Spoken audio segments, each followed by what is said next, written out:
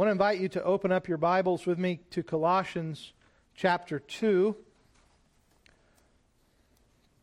You may remember that the last time I preached, which was a couple weeks ago, and I do want to thank Brother Andy for filling the pulpit last week. I was very grateful to hear the message as I was gone. Thankful for live stream as we were in the car driving back while you all were worshiping last week.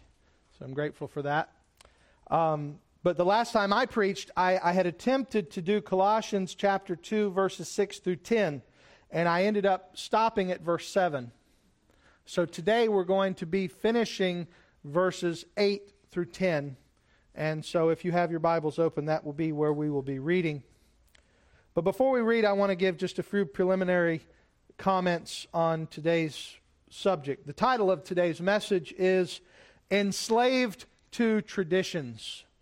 Enslaved to Traditions. This past Wednesday, millions of people walked around their jobs and their homes with a black cross emblazoned upon their forehead.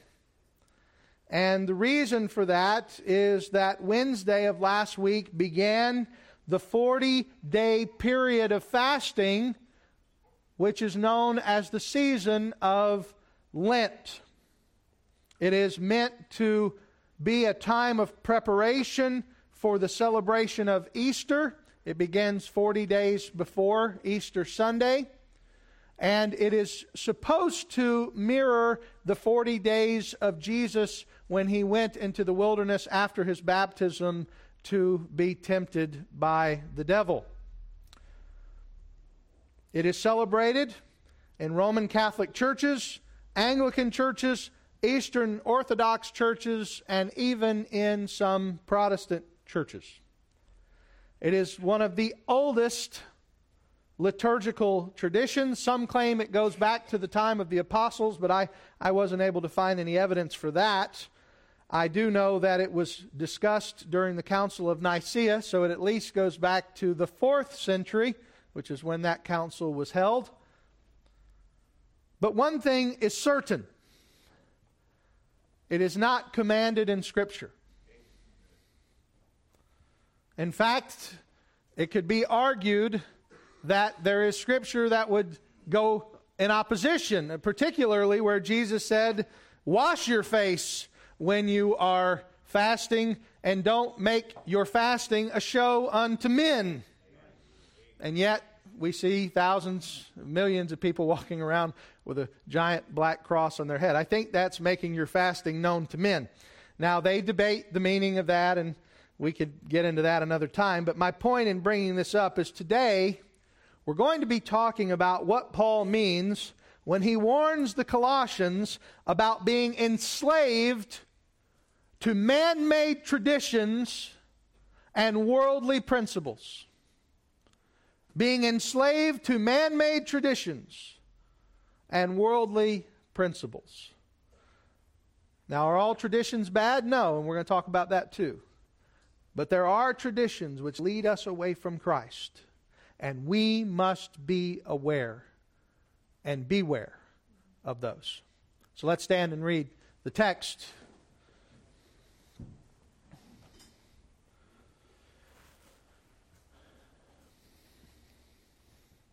Beginning in verse 8,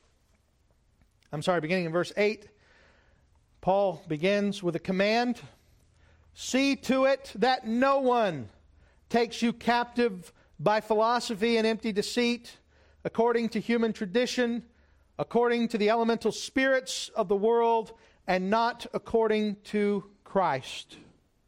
For in him the whole fullness of deity dwells bodily, and you have been filled in him who is the head of all rule and authority. Amen. Father in heaven, I thank you for your word. I pray that even now that you would sanctify me for the purpose of preaching your word, and that you would keep me from error, as I am fallible and capable of erring.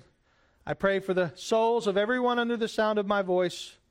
I pray that the believers would be edified, challenged, corrected. I pray that unbelievers would be faced with the beauty of Christ and the necessity of repentance and faith. And I pray all of this, Lord, would happen in this hour. In Christ's name, amen. You may be seated. Thank you.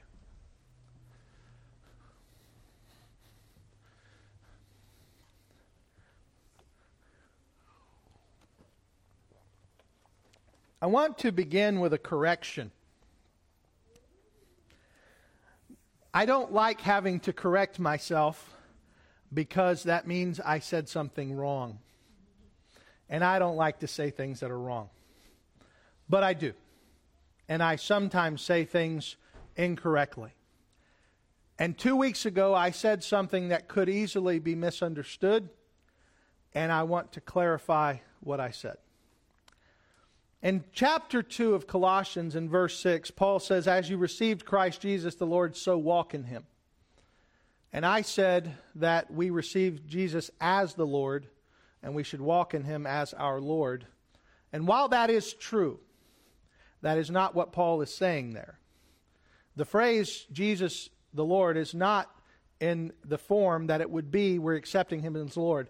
What Paul is saying there is, as we receive Christ by faith, we are to walk by faith. Amen. And I did say that later in the message.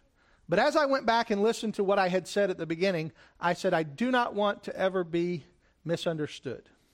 So, and all that's relevant to today, because what Paul is about to do in verse 8 is he's going to tell us the dangers of not walking by faith, but rather by walking by vain tradition and walking by vain philosophy and walking by worldly principles.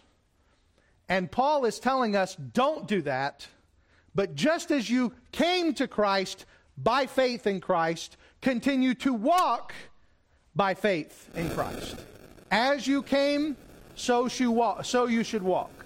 And if I was in any way unclear, I hope now that has been clarified. Understand that is always my desire, is to be clear. So with that in mind, I want us to consider something from today's text, because Paul tells us now a warning which goes along with walking by faith. Because again, in verse 6, he says, "As you receive Christ, so walk in him." And then he has these following prepositions or participles that we are to walk by him, being built up and rooted and all of those things. But then we get to,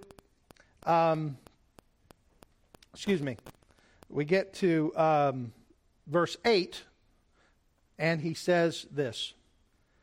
He says, "See to it that no one takes you captive by philosophy and vain tradition." Empty deceit, according to human tradition, according to the elemental spirits of the world, and not according to Christ. If you remember last time, I said in verse 6, we had the first use of an imperative.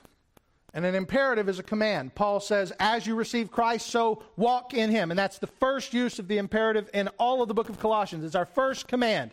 As you received him by faith, so walk in him by faith. Now we have our second imperative, and the second imperative comes right on the heels of the first imperative. And the second imperative is the word "see to it," or in a better term for us would be the word beware. Beware. The Greek word here is the word blepe. And the word blepe has to do with the idea of sight, to see something. And the way I remember this, because as I learned the Greek language and as I began to associate the Greek with English and words that make association in my mind, when I see the word blepe, I think of like a radar screen and somebody who sees a blip on the radar, that's seeing something. Well, blepe means to see or to be watching for something. And as I began to think about that, the idea of being aware of something, it means to see it and to be on guard. And Paul is telling us we need to be on guard over this thing. We need to be watching out for this thing. How many of you grew up in Jacksonville? Most of you? You grew up going to the beach? Okay. Some of you live at the beach. I was going to say, when you go to the beach and you go swimming, I remember from a very young age I was told that you have to watch out for the undertow. Because if you get out into the water will move you places you don't want to go. And may either take you out or it may take you down. And you got to watch out for the undertow. That's the idea here. Is that we need to watch out for dangerous things. And the thing about the undertow is you don't see it.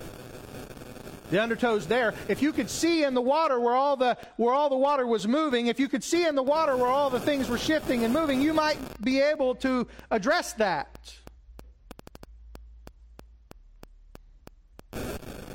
But we can't. We can't always see it. So we have to be on guard.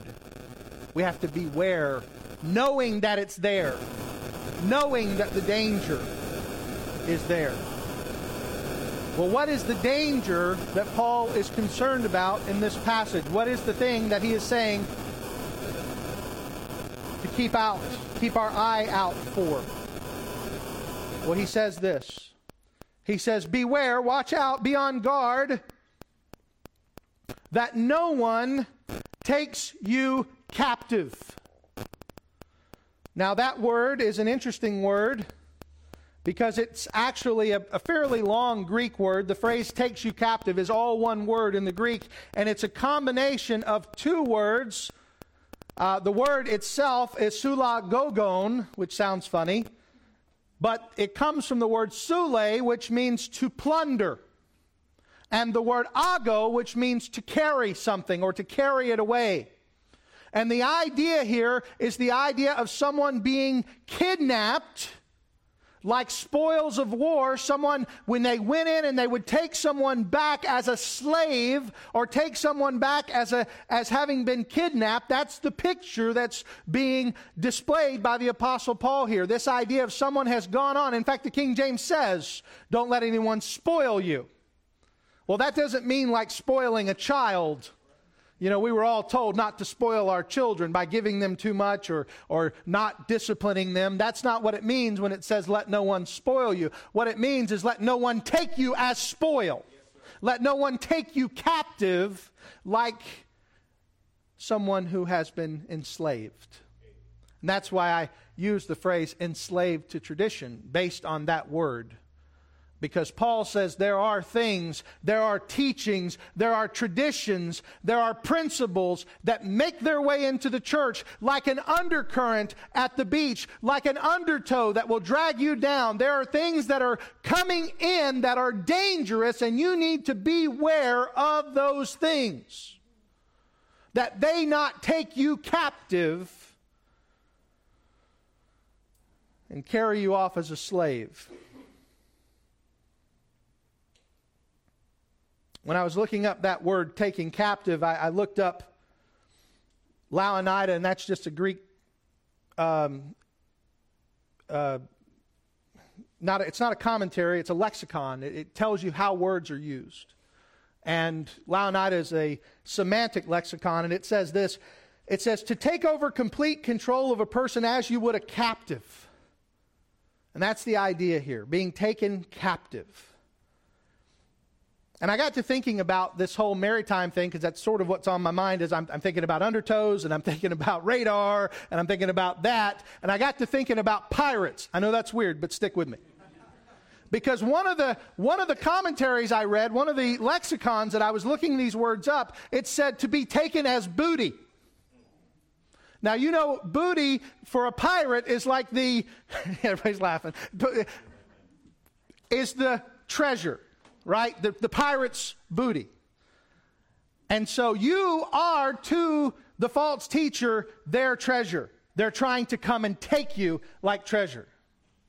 They see you as something they want, and they're going to come and try to take it. So I wrote this illustration.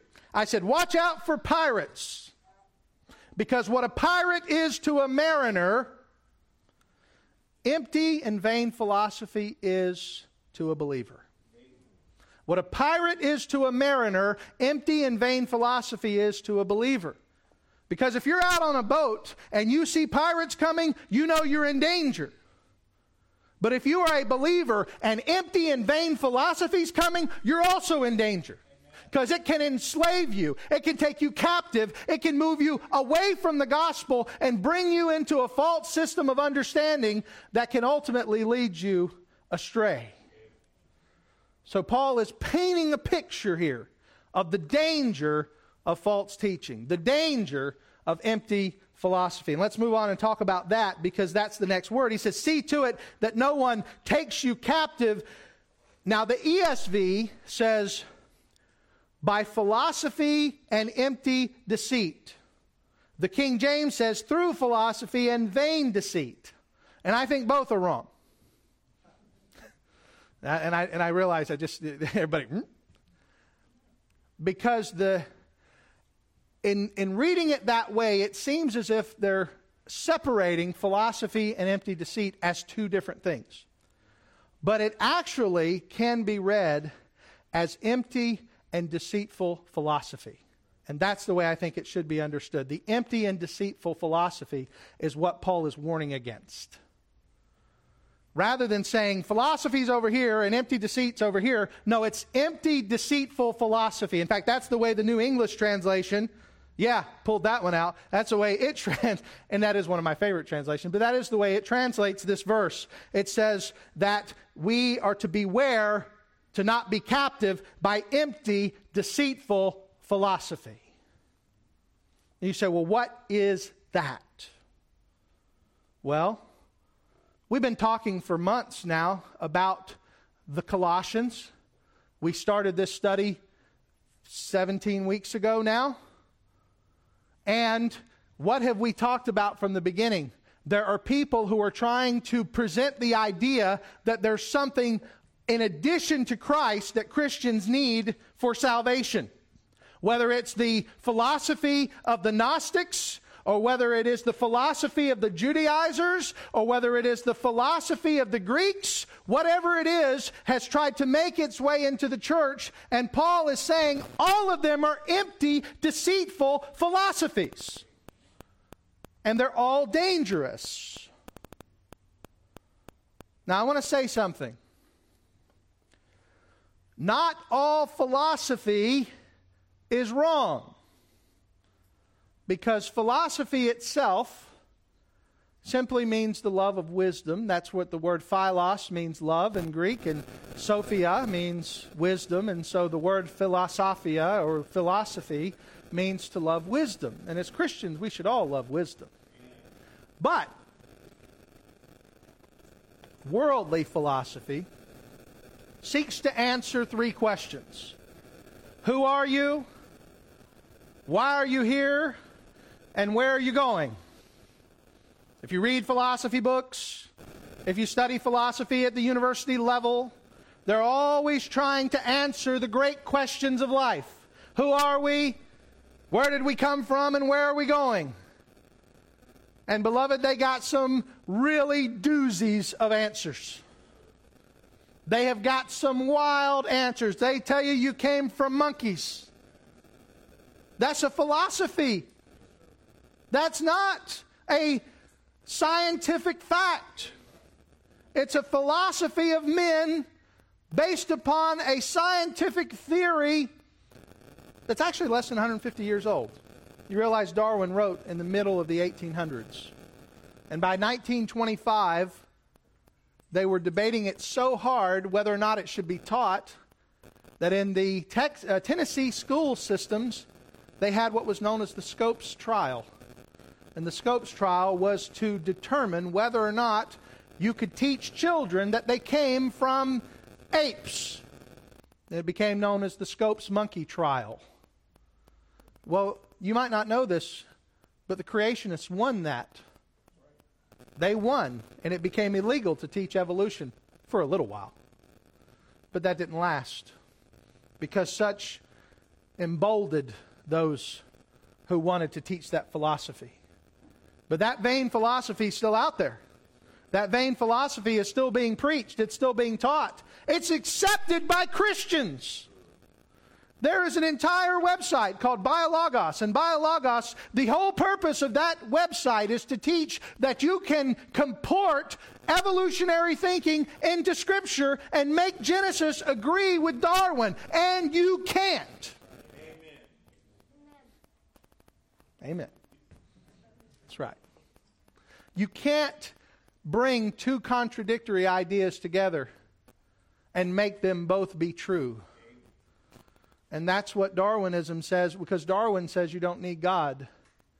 We've been doing this in our, Brother Mike and I, Ward, like I said, Mike, that one, have been teaching our young people apologetics in our Sunday school class, watching videos. And this is the big question, right? How do we know where we came from? Because the Bible tells us. How do we know who we are? Because the Bible tells us. How do we know where we're going? The Bible tells us. I don't care what Andy Stanley says. He says I can't say the Bible says, but I will say the Bible says until I die. Amen. This is the standard, not worldly philosophy. And if worldly philosophy becomes the standard, then we're no longer a church. We have to beware of empty and deceitful philosophy and those who spew it. And again, I'm not saying that all philosophy is wrong. There are times where we have to consider things, but it has to come from the Word of God. The love of wisdom has to come from loving God's wisdom. And our philosophies have to come from God's Word. Our truth can't just be Gary's truth and Tim's truth and Rachel's truth and my truth, and we're all going to sing songs and go kumbaya. No, it's true or it ain't. You ain't going to hear that in a philosophy class. So Paul warns us on two ideas. He says, see to it that no one takes you captive by empty, deceitful philosophy. I'm arguing that that's what it means. And he says, according to two things. He uses the preposition kata. He says, according to the traditions of man and the elemental spirits of the world. That's why the ESV translates it. And I'm going to totally tear that apart in a minute because I don't think that's right. But we'll get to there in a minute. But let's start with the first one. He says, let no one take you captive through philosophy and empty deceit or empty deceitful philosophy according to the traditions of man. All right. What is a tradition? What does the word tradition mean?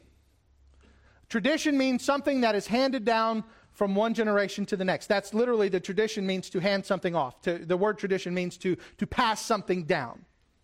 Right? That's all a tradition is something passed down. Okay? So he doesn't just say that traditions are bad, but he says it is what kind of traditions, church? The traditions of men. The traditions of men. The actual word there is paradoson, ton anthropon. Paradoson, traditions, ton anthropon, of men. Anthropon, where we get the word anthropology, anthropos, man. Human traditions is what Paul's concerned about. And I want you to think about that for a moment. Because, in fact, in your Bible, just turn with me. Go over to Mark chapter 7. I'm preaching through Mark on Wednesday nights. I haven't got to chapter 7 yet, but in chapter 7, Jesus is addressing the Pharisees in verse 1.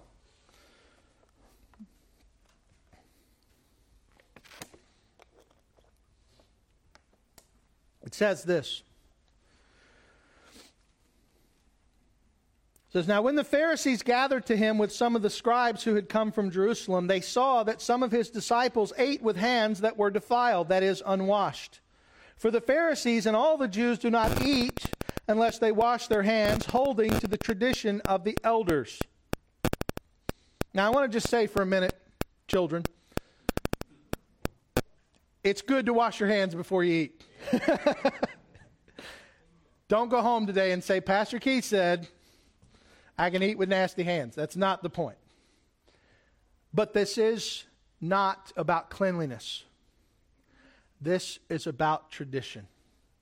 They didn't only have a stand. They weren't so concerned about getting the dirt off their hands so they didn't ingest it. They had a tradition that went along with the standards of the elders, the standards of those who came before, and this was the way you did it, and if you didn't do it this way, you weren't right. And most importantly, you weren't right with God. They had incorporated a tradition. Notice what it goes on to say. And when they come from the marketplace, they do not eat unless they wash. And there are many other traditions that they observe, such as the washing of cups and pots and copper vessels and dining couches.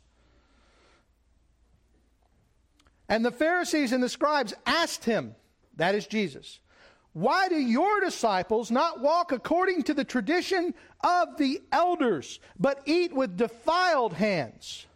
Now stop right there. Jesus' disciples are not obeying the accepted traditions of the Pharisees. Did Jesus keep the law of God? You better believe he did. I spent a whole Wednesday night 3 weeks ago talking about that because we talked about the Sabbath. I said Jesus did keep the law of God. He never once broke the law of God. If he did, he couldn't be our Savior. The Bible says he was tempted in every way like us, but without sin. So whatever this washing is here, it's not legal. It's traditional. That has to be understood because Jesus is not making his disciples participate in this tradition. Sorry, I had a hard drive stop there. But notice what it goes on to say. And he said to them, well did Isaiah prophesy of you hypocrites. By the way, what does the word hypocrite mean? It means an actor. It does. It's one who puts on a show. That's what a hypocrite is. Somebody who puts on a show for others. Well did Isaiah prophesy of you hypocrites, as it is written. This people honors me with their lips, but their heart is far from me. In vain do they worship me, teaching as doctrines the commandments of men. So understand what Paul says about the traditions of men in chapter 2 of Colossians is not something new. This is something Jesus has already 30 years prior convicted the Pharisees for doing. By incorporating the commandments of men into the demands of worship, what they have done is they have perverted worship into man worship rather than God worship. They have made the opinions and the determinations of men more important than the opinion of God. And notice what he says in verse 8, and we'll go back to Colossians. Verse 8 says this, you leave the commandment of God and hold to the traditions of men. Notice that. Notice what it's saying. You have abandoned God's commands and replaced them with the commands of men. Beloved, I tried to think of different illustrations for this. And I want to tell you the hardest part about the illustrations for this is that whatever I say is going to offend somebody. Because if I tell you that the way we dress on a Sunday morning is typically based more on the traditions of men than it is on the commands of God, someone will get offended. I've been told many times, if you don't wear a tie, you don't deserve to stand in the pulpit. I didn't wear a tie today. You may think that doesn't matter. Some people get offended and leave.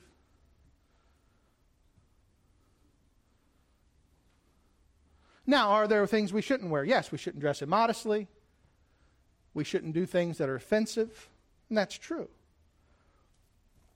But we tie so many things to the traditions of men and make them become the commandments of God. Do you know why? Because that type of hyper-fundamentalism is easy.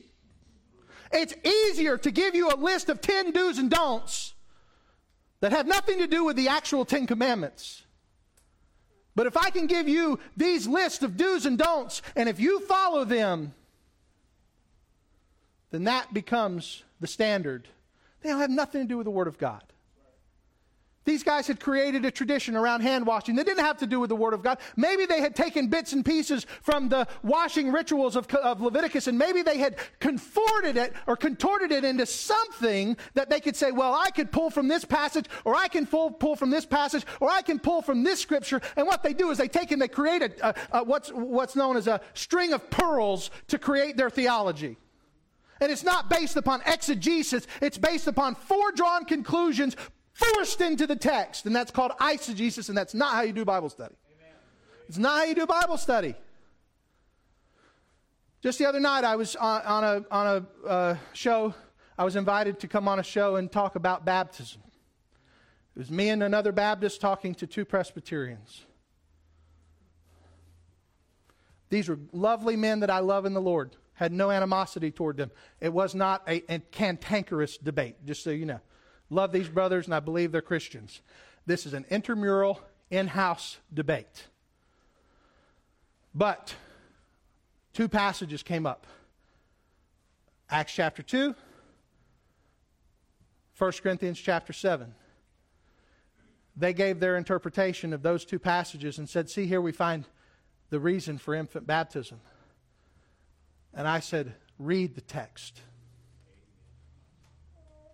I said, without your preconceived notions, without your presuppositions, what does the text say? Because it ain't saying what you say it says. And I will tell you this, a passage can have 1,000 applications, but it only has one meaning. And it does not mean what it does not say. That's a basic of hermeneutics. It doesn't mean what it doesn't say. It can't. Again, you can apply a text all different kinds of ways. One of my favorite things to do in hermeneutics class, I teach hermeneutics, one of my favorite things to do is I give them a passage to interpret, we interpret it together, and then I say, now find applications for this. Let's find ways to apply this.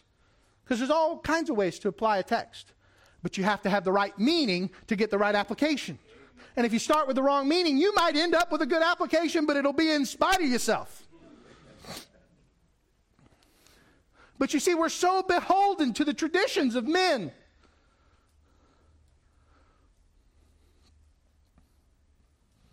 People walked around Wednesday with dirt on their face. Why? Because the traditions of men, not because the Scripture commands it. And I will argue people baptize their babies, not because Scripture commands it, but because it's a tradition. It's an old tradition. Yeah, it goes back a long way, but that don't make it right.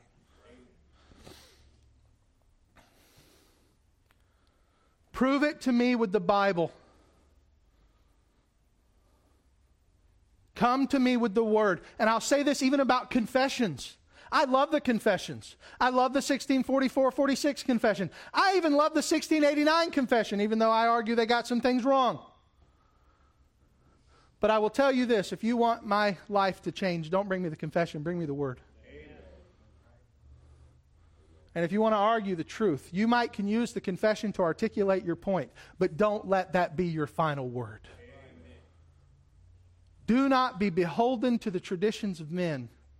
Be beholden to Christ and to His Word. Second thing he says is actually a little harder to understand. Because the word he uses here, storkeia, is the word, stoikeia, is actually translated differently and can be translated differently and has an interesting meaning. And this is where it says in the ESV, it says, we said according to the traditions of men, or human traditions, and he says according to the elemental spirits of the world. The elemental spirits of the world. Here's the first thing right away.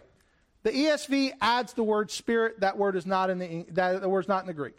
The word spirit is not in the Greek. So right away, we can say, okay, the translators are trying to incorporate an idea that's and that happens, even happens in the King James. Just like I always point this out, because in Romans chapter 6, Should we continue in sin so that grace should abound? The King James says, God forbid. But that's the word God and the word forbid are not there. It's the word meganoita, which means may it never be. But that is the right way of saying God forbid, means may it never be. I'm not saying it's wrong. I'm just saying that type of dynamic translation happens all the time. It happens in all translations because it's the way we do translation. One day this year, I'm going to be teaching on how we got the Bible. And one of the things I'm going to teach is how translation works. Because we need to know that. But the point here is the word stoicheia, this is, all it says is stoicheia to cosmou, which literally translated is the principles of the world. The word stoicheia means principles. It actually comes from the idea for letters in a word. What make up a word? Letters. The parts, the pieces. Those little letters make up the pieces of the word, right? And so what Paul is, and in the King James it says rudiments, right? It says the rudiments of the world. What does it say in the NAS, brother? Principles. I like that one better. Rudiments, principles. I don't like the phrase elemental spirits, but I understand what the ESV is trying to do. And here's what they're trying to do. Paul is using a word that is not common, and he may be associating this with the idea of Gnosticism, which did try to incorporate spiritual principles that were not godly principles into the church. And that may very well be what he meant. And that's what elemental spirits is trying to put out in the ESV. And again, I hope I'm not boring you out. Guys, don't get bored. This is good. This is important. And when I have to tell you it's good, it's probably not. But it's still important. Because what is important about this is what Paul is actually saying. And that is that there is a world of ungodliness around us, and it trickles its way in through these worldly principles. And whether it's spiritual or whether it's worldly, material, it all trickles in. Well, we have three great enemies, right? The world, the flesh, and the devil. And how does the world make its way in? Through these elementary principles, through these things. Just like I said earlier, 150 years ago, no one would have thought to bring Darwinism into the church. Now it's everywhere. Why? Because it trickles in. It's these little things. What do the little foxes do? Spoil the vine. That's these things that Paul is warning us about, these elementary principles that make their way in.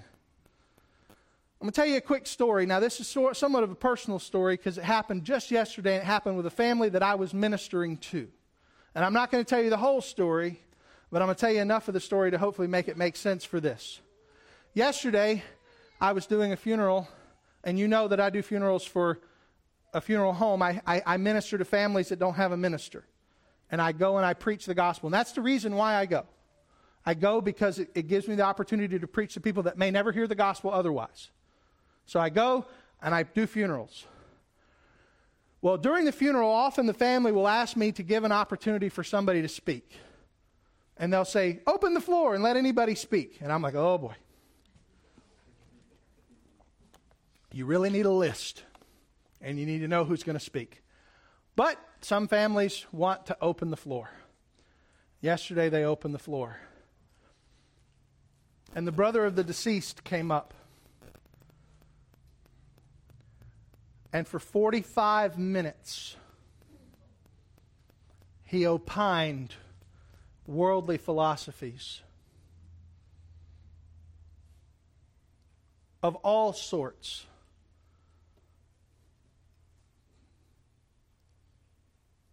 And even at one point, insinuated God may exist, he may not, he may be a woman, we don't know.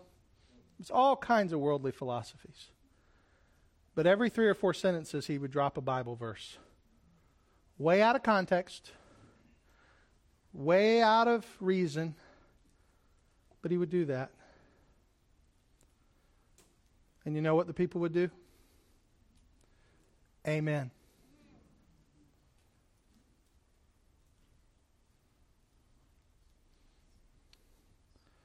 Beloved, please don't amen falsehood. Amen. Please don't amen things that are not true. I don't care if they come from me or Andy or Mike or anyone else. If we say it and it ain't so, it still ain't so. The Word of God is our standard. And may we not be taken captive by the world's philosophies and by men's traditions. But what should we be taken captive to? This finishes the verse. He says, we don't want you to be taken captive by the traditions of men. We don't want you to be taken captive by worldly philosophy, by elementary principles. But what should you be taken captive by? Christ. According to Christ. Christ is the beginning and end of everything. He is the beginning and end of our faith. He is all and all. Romans chapter 1 tells us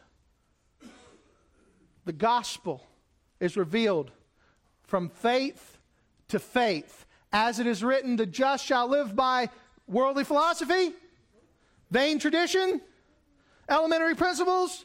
No, the just shall live by faith in Christ. Beloved, if you come to us struggling and hope we give you something more than Christ, know that you're barking up the wrong tree. We're going to give you Christ. Now, we're going to give you as much as we can, the best we can, in the best way we can, but we're going to take you to the Word. We're going to give you Christ. Because if you can't be satisfied with Christ, you won't be satisfied with anything. Amen. If you can't be satisfied with Jesus, you're just going to keep licking the salt lick of worldly philosophy until it's gone, and you're going to find yourself just as bloated and thirsty as you were when you started.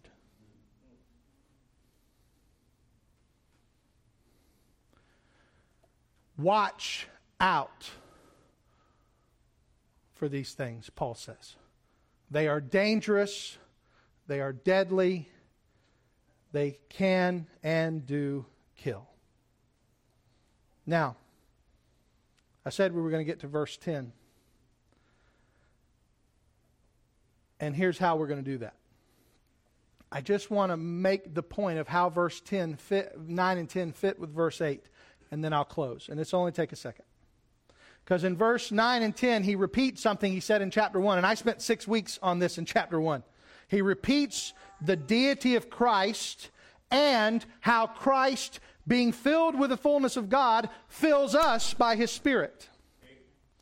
And the reason why this comes on the heels of what he just said is he just said, you began in Christ, so walk in Christ. And if you're walking in Christ, don't be taken captive to these worldly philosophies and manly traditions and all those things. But instead understand this, as Christ has been filled with the fullness of God, you have been filled with Him. And that's what you need to be satisfied by. Read it with me. He says, for in Him the whole fullness of deity dwells bodily. Amen. Praise God. That's the deity of Christ on display. Verse 10, and you have been filled in Him, who is the head of all rule and authority. He has been filled, and He has filled you. What else do you need? What else could you possibly ask God for? What else could you be desperate for if you are filled with Christ? That's Paul's whole point. Be satisfied in Him, or you will be satisfied with nothing. Beloved, are you satisfied in Him? Is the fullness of Christ enough for you? You may say, I don't know Christ. Well, let me tell you this. You can know Him today through repentance and faith. And here's how you would do that. First, you would recognize that you're a sinner and that your sins deserve God's wrath. Your sins deserve punishment. The Bible says we are children of wrath, but God, being rich in mercy, sent His Son, born of a woman, born under the law. For what purpose? That He would keep the law and give us the adoption of sons, that we could call God our Father. And if you believe in the Lord Jesus Christ, you can call God your Father because you're adopted into His family. And you can find your satisfaction in Him. And that is my prayer for all of you. Let's pray. Father, I do thank you for your word. I thank you for Christ. I thank you, Lord, for all that you have given us in him. Almost every line of this book, Lord, comes back to one simple idea: Christ must be enough. And when he isn't, we're in danger of being captive to something else in this world, some other philosophy, some other place, some other idea. Lord, help us not replace Jesus with anything. No vain philosophy, no tradition, no rudiment or principle. But rather, may we be fully satisfied in our Savior. And it's in his name we pray. Amen.